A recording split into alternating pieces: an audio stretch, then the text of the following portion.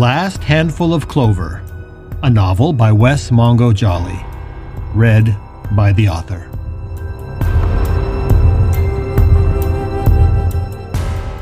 Book 3, The Stone in the Stream.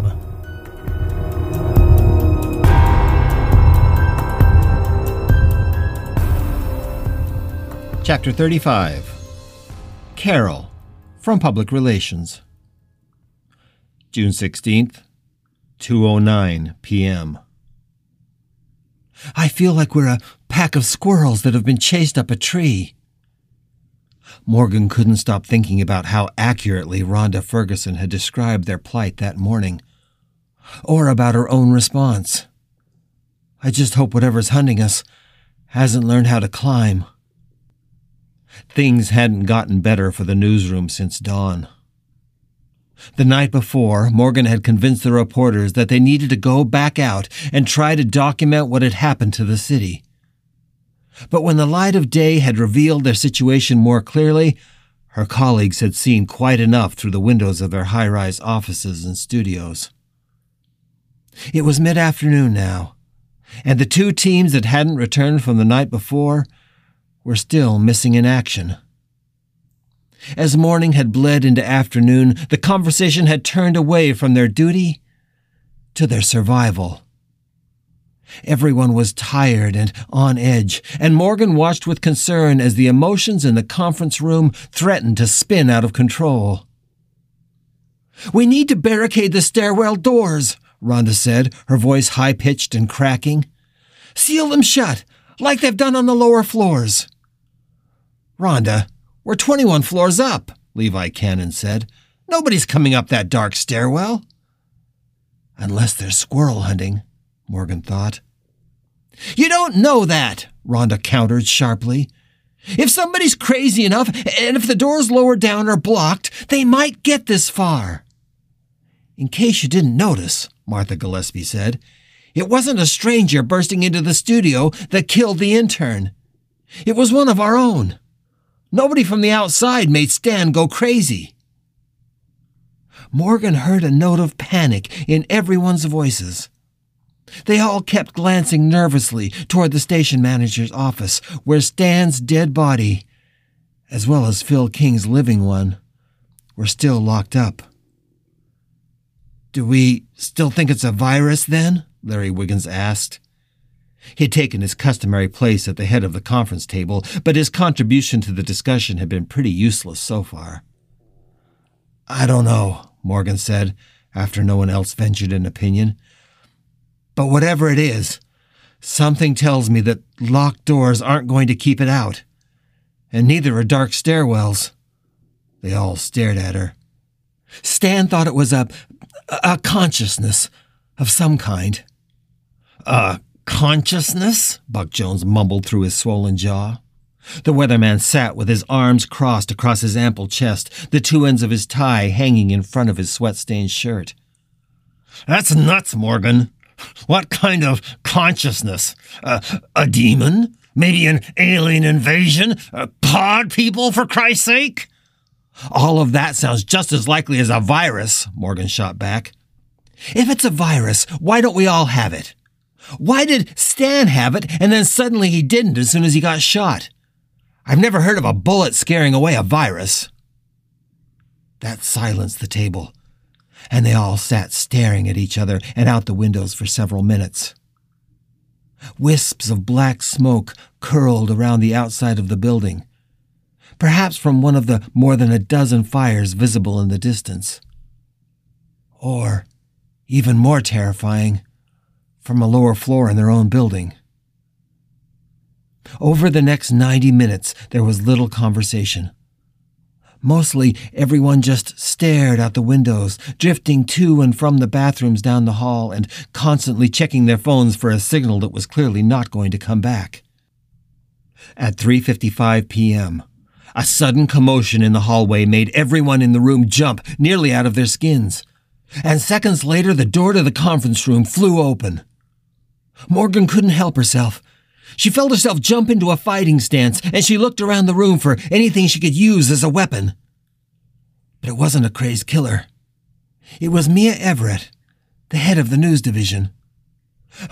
"We have a visitor," she said, breathless, and instantly she ducked back into the hallway. Morgan was the first in line to dash out of the conference room and rush down the hall to the lobby. The reception area was an interior room, just next to the dead elevators and the stairwells, dimly lit by the open doors with windows to the outside. Collapsed on the floor was a young, dark-haired woman with bloody hands and a blouse that was so covered with splattered gore that it looked like a painter's smock. "Who is she?" Larry Wiggins whispered. Everyone was standing back from the collapsed woman as if she carried the plague. And Morgan knew that more than one person in that circle wanted to throw her back into the stairwell from which she'd emerged and then barricade the door. The woman was slowly regaining her breath. Morgan quickly recognized her face, but it was just from seeing her in the elevator over the past several years. To the best of her recollection, the woman worked on the 10th or 11th floor. She could definitely remember her getting off the elevators about halfway to the station studios. Morgan knelt at the woman's side. Her eyes looked terrified as they darted to and from each person in the circle, as if she expected one of them to pounce upon her at any second. She had a bloody letter opener in her left hand, but it was shaking so badly that Morgan wasn't even sure the woman knew what she was holding. "What's your name, hon?" Morgan asked gently. The woman's eyes focused on her and cleared, if just a bit. I'm Carol. Carol Worthington, from Public Relations, down on 12. Public Relations for the bank." "It's okay, Carol," Morgan said, keeping her voice calm. "Why are you here? What's happening down there?" Suddenly, the terror in the woman's face exploded, and she dropped the letter opener. Both hands gripped Morgan's forearms. "We have to get out of here! It's coming!" "Take a breath, Carol. What's coming?" I don't know, but it's coming." "Are you saying the building's being invaded?" Buck asked with a dismissive snort. "No, it's not that." She took a long breath, and Morgan could see the woman trying desperately to calm herself, as if being clear and making sense was all that mattered to her now. "It started on the lower floors. Some of the bank officers down there had barricaded themselves in, but we had some walkie-talkies that were still working from the security staff. They said some people on the lower floors went crazy and started attacking everybody, but that it was weird, it was like one person would go crazy but then stop, and then the person right next to them would go crazy instead. Like Phil and Stan, Morgan thought. I think they kept trying to subdue the people who were crazy, but they couldn't keep track of them long enough. They'd hold somebody down, and then they were fine, and then it was somebody else." The newsroom staff looked at each other, all of them replaying what had transpired the night before. The woman was chattering now, her voice going too fast, her shoulders hunched so far forward, her back looked deformed. It was as if her eyes were overflowing with the terror of what she had seen and heard. "Even as they were trying to describe to us what was happening down there, it started happening on our floor. All at once, people were fighting and dying. They were using anything they could get their hands on to kill each other. Broken pieces of furniture, pens, pencils. My friend Mary got stabbed with a broken wooden ruler. I think she's dead." The woman had to pause a second to gather her courage. "A few of us got to the stairwell. My supervisor started heading down and I followed, but 2 floors down. I heard her scream in the dark and then I heard the sound. It was, oh God, I heard the sound of her falling down the shaft at the center of the stairwell. I heard her falling and then she stopped screaming. She stopped when I heard her hit." The woman gripped Morgan even tighter. but she was now looking into the faces gathered around her, staring at her, and listening numbly. Then I started up. I ran past 12, my floor, and I could hear what was still happening in there, and it sounded horrible. So I kept running up. It was pitch black, and I tripped over some bodies on the stairs. I don't know what floor I was on, but I kept climbing. Some of the doors were blocked. I finally got out of the stairwell on 17. It was the first floor I came to that I could open. There were only a few people there, and they had... They gave me something to drink. And I tried to warn them about what was happening, but I don't think they believed me. They just kept telling me to calm down, and I tried... So everybody was fine down on 17, someone asked. They were, at first. But then the nice lady who gave me the water, she started clawing at another guy's face. She had long fingernails, and she was trying to dig out his eyes. He was screaming, and the blood was everywhere. The woman turned and came at me, but I grabbed a letter opener off the desk, and I stabbed her in the chest.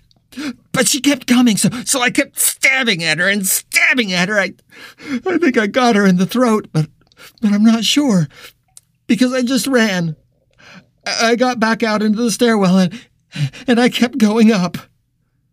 Did you stop again? Morgan asked. Oh, I didn't. I didn't dare stop. I just kept going up. I think I lost count of the floors. I thought maybe this was the roof. I couldn't tell because it was so dark. But I came out and I was here. The woman's gaze darted around the room, settling first on one person and then on the next. Don't worry. You're okay, Buck said. We're going to barricade the door now. Buck, don't be stupid, Rhonda spat. If we barricade the stairwells, we won't have any way to get out if we need to. She's only alive because she could run. We won't need to, the weatherman barked. I say we make our stand here. We lock ourselves in, and then we'll be safe.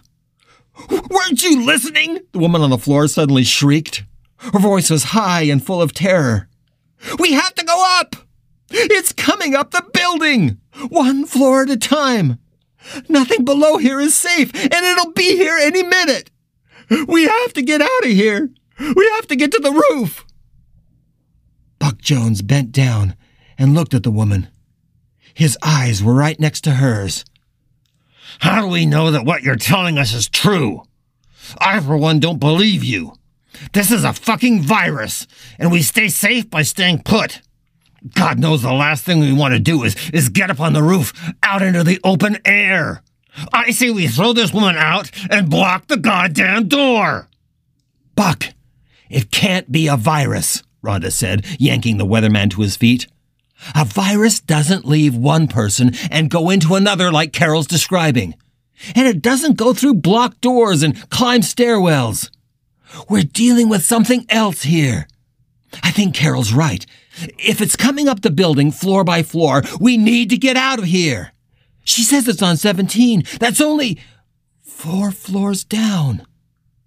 Her voice trailed off, because at that moment, Buck Jones, the weatherman with the shattered jaw, started to sway as if he was going to faint, and then moaned and started scratching at his hand. Get back! Morgan screamed at the tightly packed circle. Get back! He's scratching his hand! But before any of her colleagues could even process and react to what Morgan had said, Buck stooped down and scooped up the letter opener off the floor and plunged it with a shriek into Larry Wiggins' midsection. As the station manager flailed, pushing Buck back and clutching at the blood that was pouring from his belly, he fell back hard against Morgan as she bore his weight all the way to the floor. Buck was still slashing at his colleagues with the letter opener, but now Levi Cannon was also laughing maniacally and had leapt onto Mia Everett. He was biting into her face with his perfect white teeth.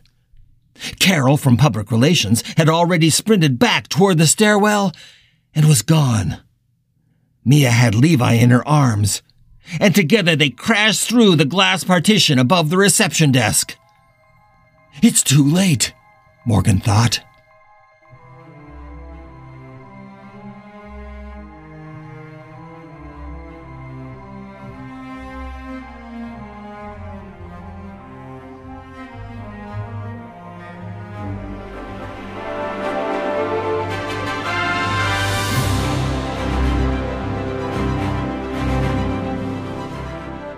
You're listening to The Last Handful of Clover, a novel by Wes Mongo Jolley. If you're enjoying this audiobook, please consider supporting the author on Patreon. That's patreon.com/Wes Mongo Jolley. And for more information, check out the author's website at wesmongojolley.com. That's WESSMONGOJOLLEY.com.